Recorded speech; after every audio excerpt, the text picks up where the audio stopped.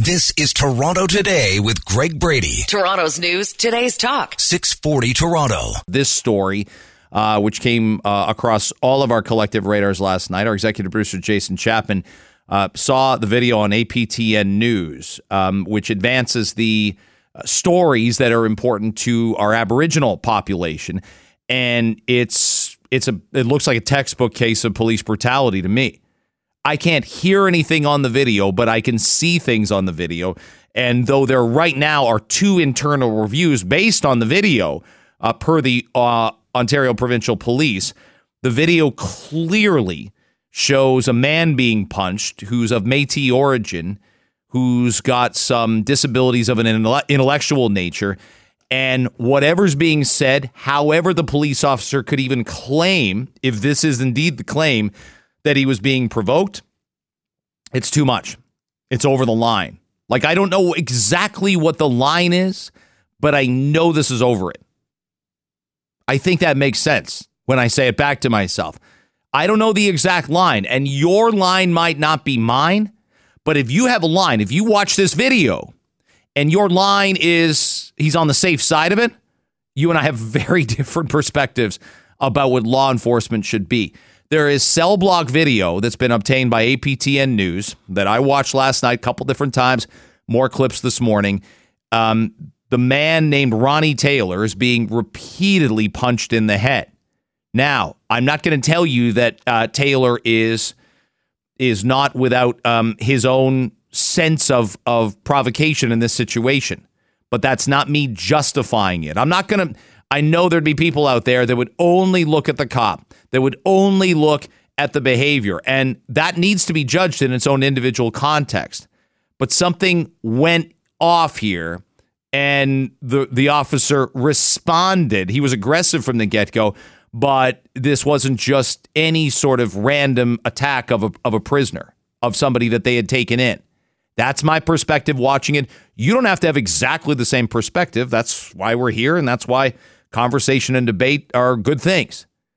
But this person shouldn't be a police officer anymore based on the video that I have seen. Now, I've already heard from people this morning saying the pressure he's under, the strain he's under, I got you. But it's an assault. And if it's not an assault, it's worse. It's battery. And this is Constable Scott Anthony of the OPP. It's a police brutality case. I don't think he tried to kill this prisoner. I don't think that, but this prisoner could have been killed, is another way I can put it, based on the circumstances. Here's audio of Ronnie Taylor, who has recovered from the beating that he took, and there are charges pending. There's a long rap sheet. Like, if we're checking a box, good person, bad person, like, I got to go bad. If this person is not a threat to society, I'm going threat. So if that, again, if that rankles your moral fiber, I'm sorry. This probably is a person that is not going to do the right thing more often than not. Some of it is based on his intellectual disability, which he's documented, his mom's documented, and his lawyer has documented. Here's Taylor explaining what went down in the cell. I just remember him saying, turn around, and he shoved me, and I put my hands up because I thought he was going to punch me in the face. I remember getting a twitch in my neck, and then everything went black in my eyes, and I couldn't see a thing. And then I don't really remember much. I got up, and it was almost like I didn't know what went on. By the way, why is he in custody? Because he allegedly beat up his wife. It turns my stomach the same way it turns yours. I don't know that he would have been convicted of the crime. I'm telling you what they brought him in for. He gets arrested. There's confrontation with the officer. Then there's the seizure. But there is no question in my mind Anthony's crossing the line. Does he need to face criminal charges? Does he need to be fired? We could go a lot of different directions with it. Either way, it isn't a good look. And I always say this. If I'm a good cop, if I do everything right, if I check all the boxes, if I go to sleep at night knowing I've done the best job I can as a man or woman to enforce the law and defend people who can't defend themselves, I don't want to work with people like this. I don't want to work with people like this. One more from Taylor. He said this has had obviously a massive impact on his life. I bet it has. I don't leave.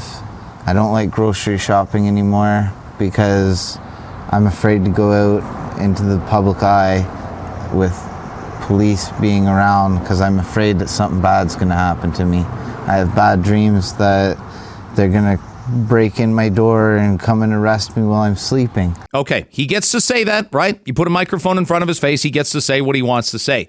Here's how the cops' notes describe this particular scenario. And we're talking about an assault that happened last summer in June up in Bracebridge, okay, cottage country. Anthony's notes, the cops' notes, stopped going into cell, meaning the prisoner, who you just heard from. Pushed towards cell. Squared off. That didn't happen. Struck in mouth, meaning the cop. That certainly didn't happen. Exchange empty hand blows until in cell. No, he was getting fed fist sandwiches, the prisoner was, for quite a long period of time. And there were two cops there also, just in case it went the other way and the prisoner happened to get the advantage. Again, two things can be true at once. This could be a bad dude who did some bad things earlier that night and needed to be brought into line so that he could be arrested, fingerprinted, all the like. But there is a clear line crossing, to me, by the cop himself. This is Toronto Today with Greg Brady. Toronto's news, today's talk. 640 Toronto. Yeah, as you know, we talked about the grocery handout, the bonus that people would get with it landing in their account yesterday morning if you filed your 2021 taxes. And yesterday in Toronto, because she's a local MP and she doesn't have to be in Ottawa right now, the Deputy Prime Minister and Finance Minister, Chrystia Freeland, did a appearance at a grocery store. And she was kind of wandering around. She had one of those hand baskets and was picking up some groceries. Sheba, the shot of Chrystia Freeland with the hand basket shows only her purse, which is a big purse, and some bananas. She's got a lot of tax dollars in there. I'm kidding. And she's got some bananas. She has some bananas, very green bananas. So she's in the banana game for the long haul. Sometimes I buy bananas and I'm like, I'm going to eat these suckers within the next day and a half. Freeland is more a planner. These bananas should be ripe in the Freeland household around like Monday. So maybe she's already got a batch at home. Who maybe knows? So. But what caught you the most about this picture of her at the grocery store? The high heels. I had a feeling. Well, so she's wearing a black, it's a shift dress. It's got, it's got short sleeves. She's got a set of pearls on. She's got a nice belt around the black. She's got some bracelets on. Her hair is done very nicely. Just delightful. Very professional, and she's wearing black high heels. Okay. And she's at the grocery store. And so what is your concern with the high heels? At what point, how many people, if you stood and did a survey of women, let's just reserve it to women for today so I don't get a headache. How many women would come in your local grocery store in heels over the span of a 4-hour period? 2? Maybe so. But if you were to go to a grocery store, let's say between 5 and 6 p.m., I think majority of women they'd be coming home from work. They'd have to stop off at the grocery store to pick something up, whatever it was. It's more likely. But here's the thing. Olivia Chow's not going to shop for groceries in heels. No, but that's her brand. So Chrystia Freeland can't show up in cut-off jean shorts and sneakers or flip-flops at the grocery store for this photo op. She can. No. She's with two other... I'm looking the at her with misogyny two that other would women. come with that, no. Absolutely not. She has to...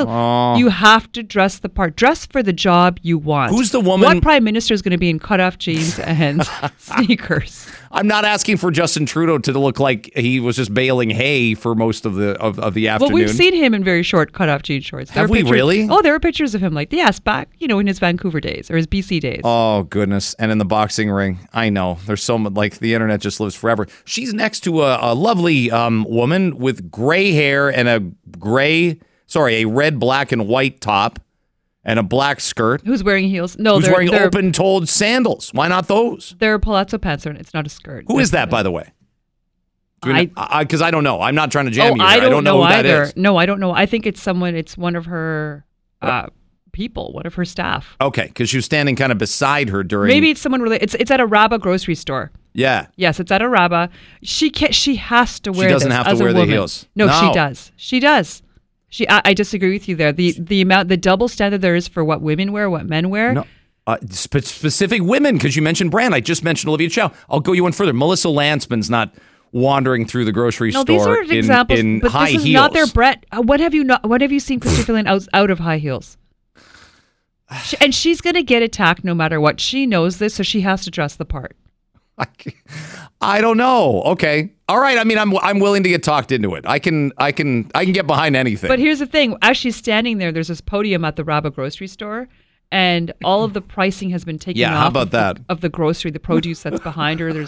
You see cantaloupe, melon, watermelon, there's lemons, limes. All of the pricing is all gone. How about some blueberries just over her left shoulder Yes. as she grins Blueberries. madly about being able to give a hungry senior $250 to get through the summer to help with their food costs. So as she's discussing the grocery rebate, which many Canadians are eligible for, there's no pricing on the grocery behind her. The irony of it. I know. Strawberries over her right shoulder, blueberries over her left. Because I wouldn't have thought of that. I think that's brilliant to think of. And yet almost like manipulative and maniacally concerned about public perception, which sometimes she is, and the Well, that's why federal she's wearing liberals heels are. in a grocery store in the middle of the afternoon, it seems. Yes. But that's what makes them not real or relatable. They're not relatable. But They are not relatable. Justin Trudeau's not relatable. She is not relatable. But this is not a surprise. But I'm telling you, she cannot wear what you're suggesting. I think she would get annihilated. She wouldn't be taken as seriously. Come on, think about the women that you know. Let's not say our workplace. What about a general. juicy suit?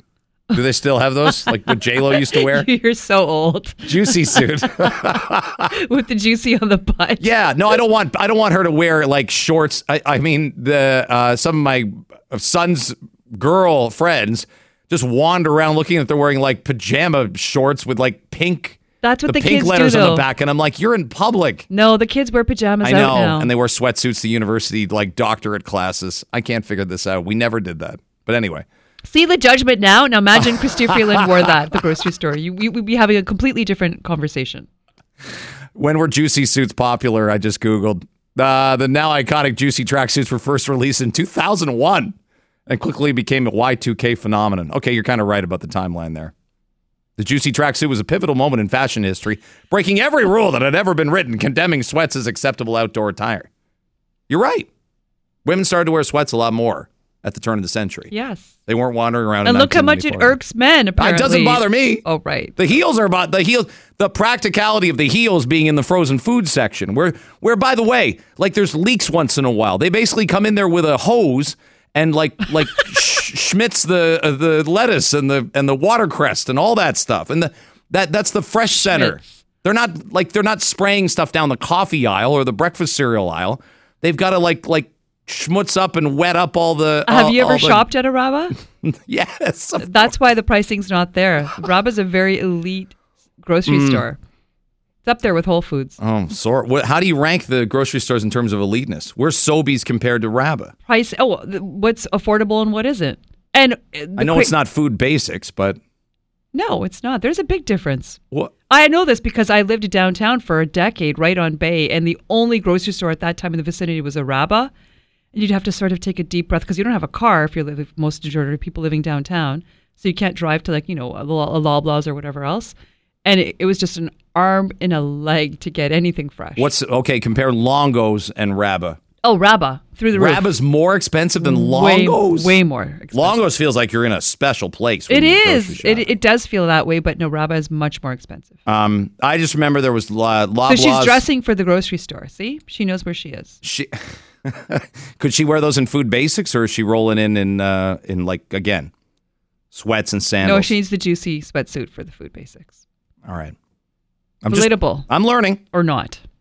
I'm learning. She didn't have a big binder with the budget also. She could have brought that to block out the prices of the blueberries and the raspberries behind her. This is Toronto Today with Greg Brady. Toronto's news, today's talk. 640 Toronto. One of the great ideas of last year's municipal election was the idea of a bridge from basically the mainland, right around where we are here at Corus Quay or Queens Quay, to go to Toronto Island. The only way to go there right now, if you're going to Centerville or you're going across to one of the couple restaurants, the only way is the ferry. There's some water taxis, obviously, but the idea of a bridge was brought up by a candidate in Ward 10, Spadina Fort York. She finished second, but I'm not sure I saw a better idea or a more discussed idea, and it's getting more traction now because, yes, the weather's hot and the lines are long for the ferry. There was a 3.5-hour wait for people coming back from Toronto Island. I think the Saturday of the long weekend. It might have been the Sunday, but it was one of the 2 days. April Engelberg had that idea originally, and she's kind enough to join us now on Toronto Today. It's great to have you back on. I hope everything's going great, and thanks for making the time. Good morning, Greg. Thank you so much for having me. Absolutely. And by the way, I remember saying at the time, even after we spoke to you the couple times in the fall, that your ward especially, with Usma in there, Rocco Achimpong, yourself, I felt like that was the one ward that jumped out at me, and I thought, I wish there was a lot more than one counselor coming from that area. So I hope you're probably happy, but I hope you'll consider running again, because I think we need ideas like this and people like this. I knew how vigorously you campaigned as well last fall. We need people like you to make decisions in this damn city. Thank you so much for saying that. I really appreciate it. Let's talk about the idea of the bridge. When you brought it up last fall, were you even were you surprised by people saying, how has it not happened yet? And yeah, let's consider some of the schematics of it and the pros and cons of it. I was really thrilled with people's reaction. And I think, like you said, people are still craving this bridge. The status quo is just not good enough. Right now, so much attention is on Ontario Place. You saw this past mayoral election. So much attention is keep Ontario Place public. But the islands aren't free to access, and they're a massive public park, right? It costs us money to get there by ferry. And not only does it cost us money, the status quo is not working. It takes a long time to get there. This ferries just can't meet demand. The idea is we should be able to access the island like it's our own backyard, like it's our own central park all the time. And the bridge, like you said, the location is, you're right, near your office, connecting the Portlands towards Island, and it's only 250 meters. So I think it's the logical next step for us.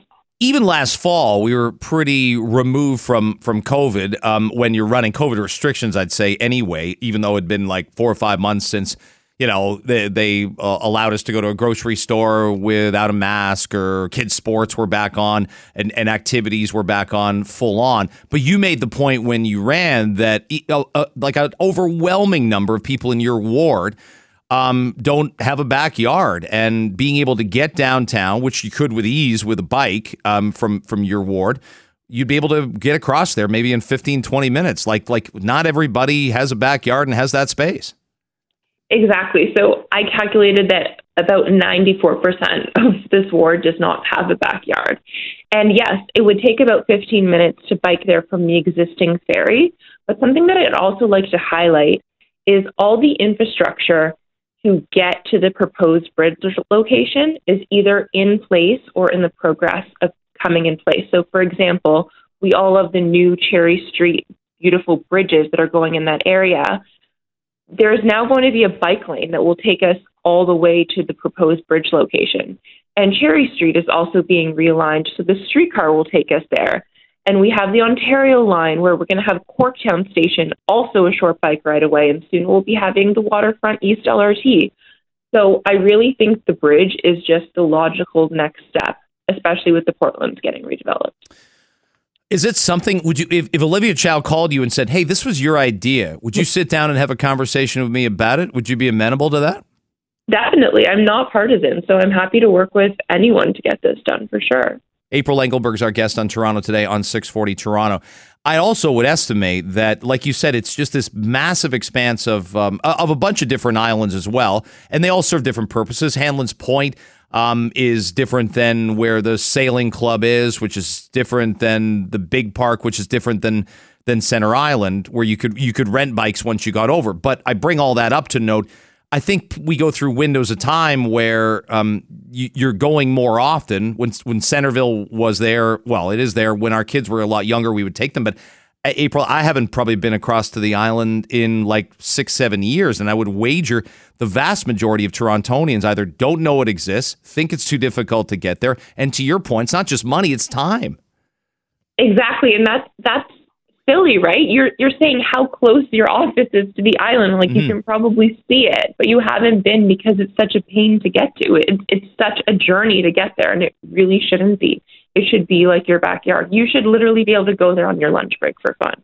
You also, in the fall, came up with a figure around, there'd be yearly maintenance, but it'd be a fraction of the initial cost. What, at most, maybe a $15 million infrastructure project? And you know, and I know, that's sort of falling out of the back pocket money for the city when it comes to some infrastructure projects that take longer, that are more complicated, that wouldn't give as many people as much usage.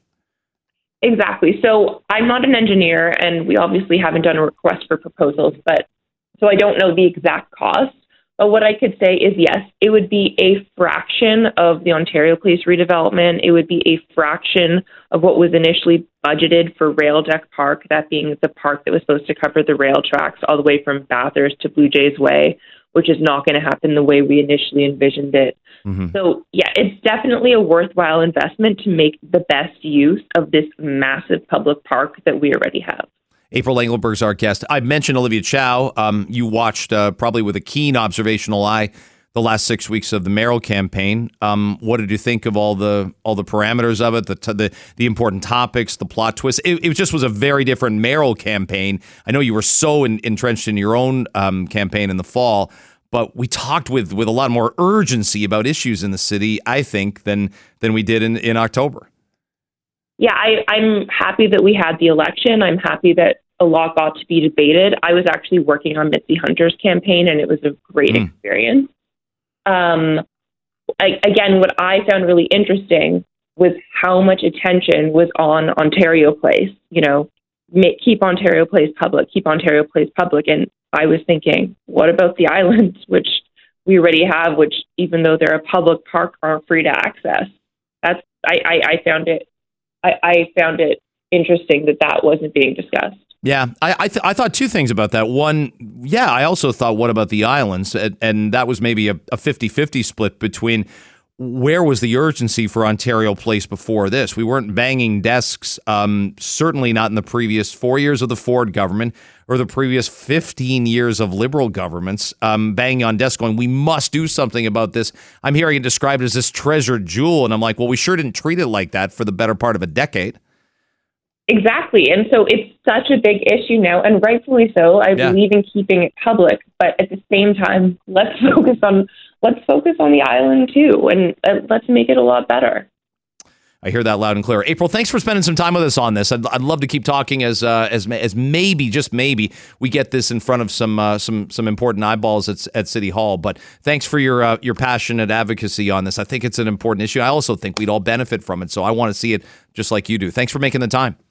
Thanks so much, Greg. Have a great day. You bet. April Engelberg joining us. This is Toronto Today with Greg Brady. Toronto's news, today's talk. 640 Toronto. Ed Keenan is our friend and city columnist for the Toronto Star, and he's kind enough to join us now. It's great to have you on. What's up with you? Good morning, Greg. Well, you know, the usual. I'm getting up, getting ready for work, and preparing for a vacation for the next 2 weeks. So solid. I'm trying to keep my head in the city for another couple days. Yeah, it's interesting. I'm actually happy, and I think even people that express some doubt about Olivia Chow put ideology aside and applauded her yesterday, documenting the lack of funding from the federal government. This is obviously always a contentious issue. What is Toronto's mayor, whether it's been John Tory, Rob Ford, David Miller, what are they doing to make sure the city is properly funded to cover what I would call unusual and extraneous expenses vis-a-vis the provincial and federal government? I think Chow got right out there, isn't even the mayor yet, even isn't sworn in, and says the federal government needs to step up to the table. Yeah, especially on you know, and that's the case across the board, but especially on this issue of refugees as it relates to our housing crisis and our homeless shelter crisis, because there's a direct connection here where Toronto is asked to take in way more migrants than any other country in the world. People that I think most Torontonians are glad that we accept into the country seeking refuge from places in the world where they have none. But they think we should take them in. They're proud that we take them in, but we can't just bring them here with no idea where to put them and no dollars to put them anywhere. Our homeless shelters are already overflowing.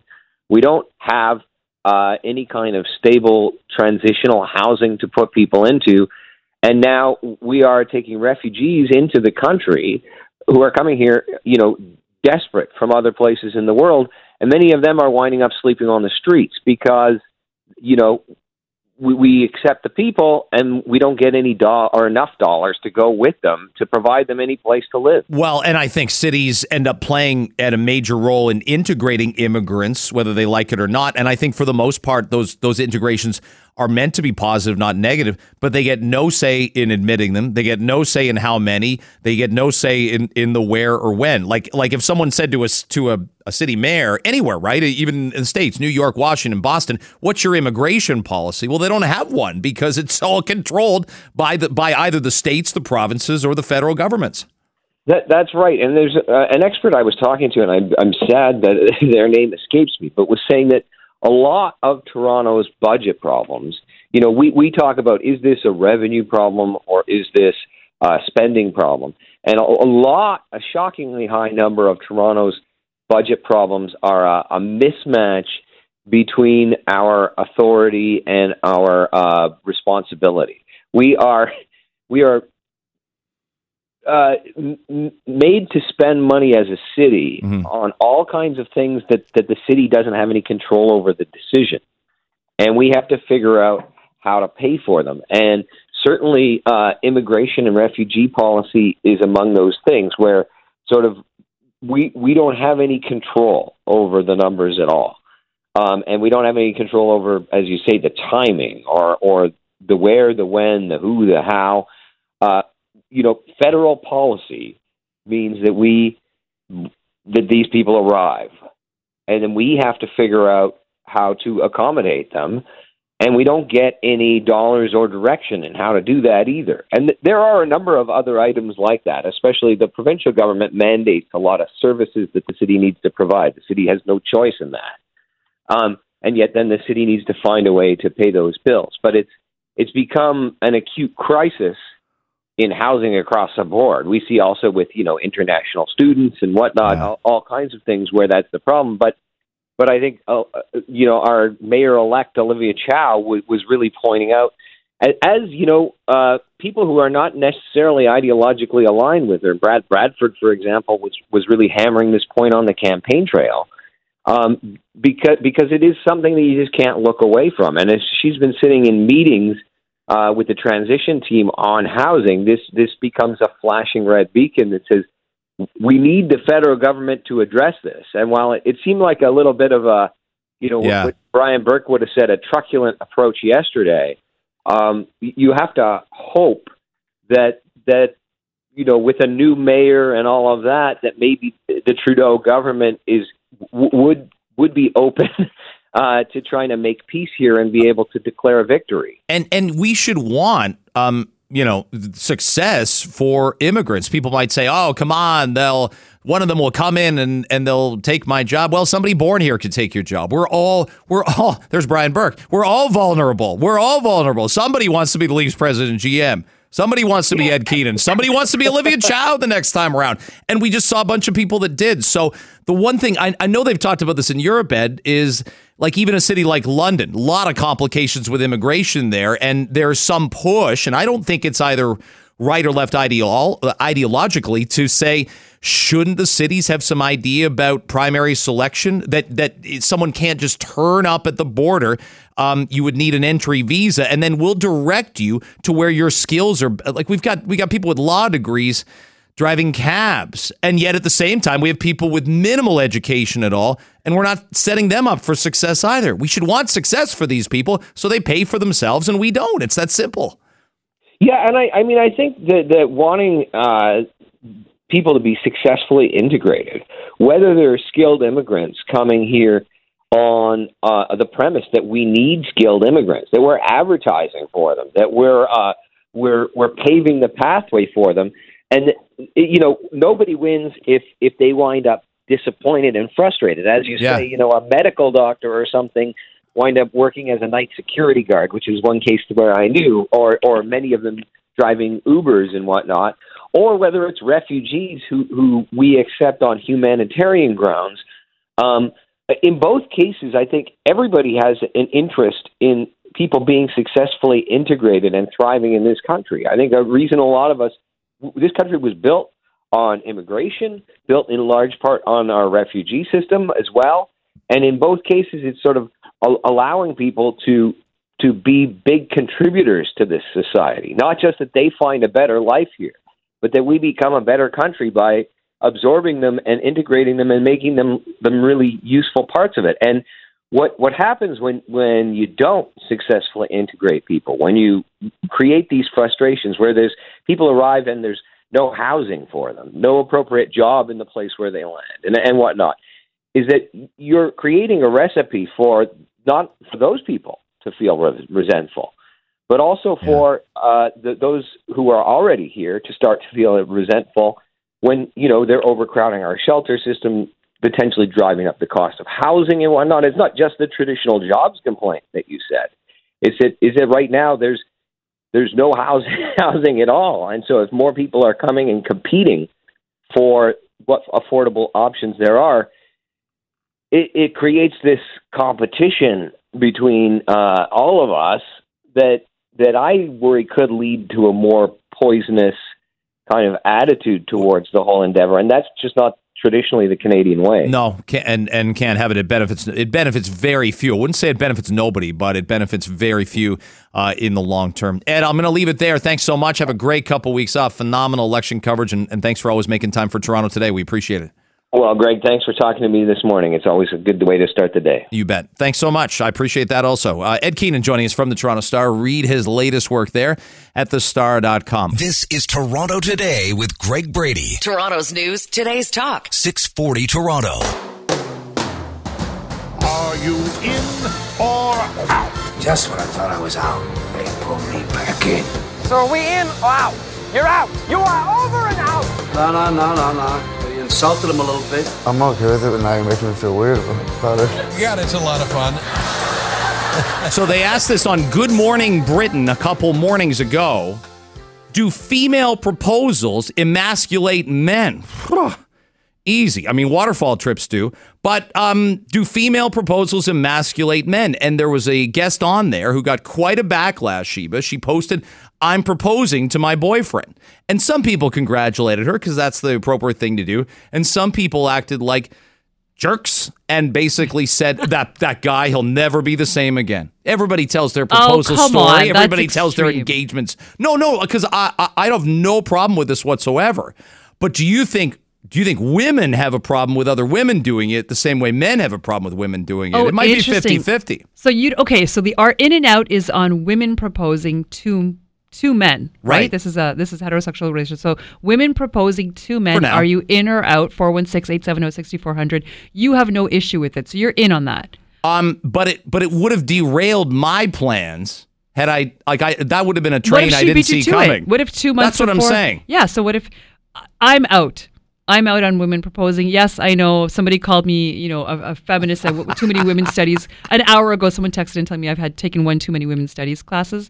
But I'm out on women proposing. I just think, I don't know, there's something very romantic and sweet and traditional about a man getting down on one knee in whatever context. Doesn't matter, the ring, whatever it is. I just think that's very traditional and sweet. I proposed a year, about 14 months after my initial arthroscopic knee surgery, and I got down on one knee, Gord, but then I had a lot of trouble getting back. I had to put both my hands down to get back up again. No kidding. I was only 31. What about you? Women proposing to men? I'd be in on it. And what are they proposing? Yeah. What do they want, really? Yeah, but I mean, see, I can understand the backlash because it goes against the whole fairy tale of the wedding. Like in most traditional marriages, women have this all planned out, right? There's the proposal and the dress and stuff. And, women have a wedding dress that they keep. Men rent a tux. those are the Or two buy a pillars suit. right They there. could buy I a suit still and wear have it my different wedding places. dress. They go Yeah, grocery that's true. shopping in their suit later on in the afternoon. Yeah, but to maintain it's not their part of brand. the fairy tale that the woman proposes and everything's all different. But it works for some. Okay, 416-870-6400. Men being proposed to by women. I'm okay with it. I wish it was more than 1%, but I feel the backlash often comes from other women who say, now you're putting the heat on us because I want to sit back. Now, remember, if the courtship period lasts too long, you start getting signals anyway. Oh, yeah. You really do. Yeah. Like, signals are okay to send to your partner. That's what they're there for. And some people just need a good shot in the arm. It's like, will you just do it already? No, that's a whole other conversation we need to have. That's when you need to run. Oh, my yeah, goodness. you run as far as you can. If you have a gun to his head that you need to propose to me, you're with the wrong guy.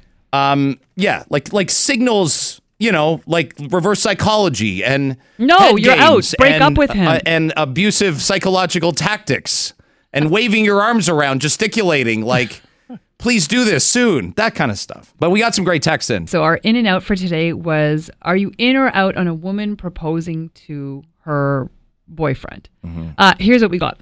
I'm in. If it emasculates you, you weren't truly masculine to begin with. You had low self-esteem. Right on. Right on. Here's another one. Does it create soft men? Soft as in quotations. Let's keep encouraging young men to be strong, upstanding men. So I feel like somebody there is alluding to the fact that it will emasculate a man. And here's another one I like. My mom proposed to my dad back in 1970. He said yes, and there are no issues. That's amazing. A 70s female to male proposal. Wow. And if a that's long true, time. they've been married, close to 50 plus years by now. So you're telling me if your wife had proposed to you 6 months before you did, let's say 3 months before you did, you'd be fine with it? It would have jarred me. It would have altered my plans. But I say yes and just assume that's how it's going to go. And then you have a really unique story. Well, here are a couple of questions that people ask that are good points. If a woman is proposing to a man, does she need to go to his mother or his father for the blessing? And then also, does she pull out an engagement ring and put it on his finger? See, I think at that point it had, and I'll use myself an example. My wife goes to my parents and says, "I'm thinking about marrying your son." They would have been either like, "What a relief," or "How long do you really expect to be happy making this decision?" It'd be one of the two. It might even be both. Both would be those particular questions at a certain point in time. These are good questions. I just don't see a man wanting the engagement ring, her on one. Yeah, you can't. The man can't really flash it around and be like, "Well, what that little rock on my finger there? Oh, what's that? I didn't even know I was wearing it today." Well, not a big deal. Here's a great test. My mom proposed to my dad with a Rolex. There we go. Imagine you're getting a Rolex for your engagement. But I think they've got the name wrong. Then they don't call it Sadie Hawkins. Is it Sandy Hawkins? No, you're right. Sadie Hawkins. It's supposed to be Sadie Hawkins, right? Yeah. Yes. We had a Sadie Hawkins dance at Medway High School, and it's like mortifying because it's girls are supposed to ask boys to the dance as a date. Oh, I think that's fun. I did get one eventually, but I was one of the late round picks. I felt like a fourth round pick in the NFL draft. I don't get to wear I don't get the Grady Dick suit. No. Didn't have the TikTok videos.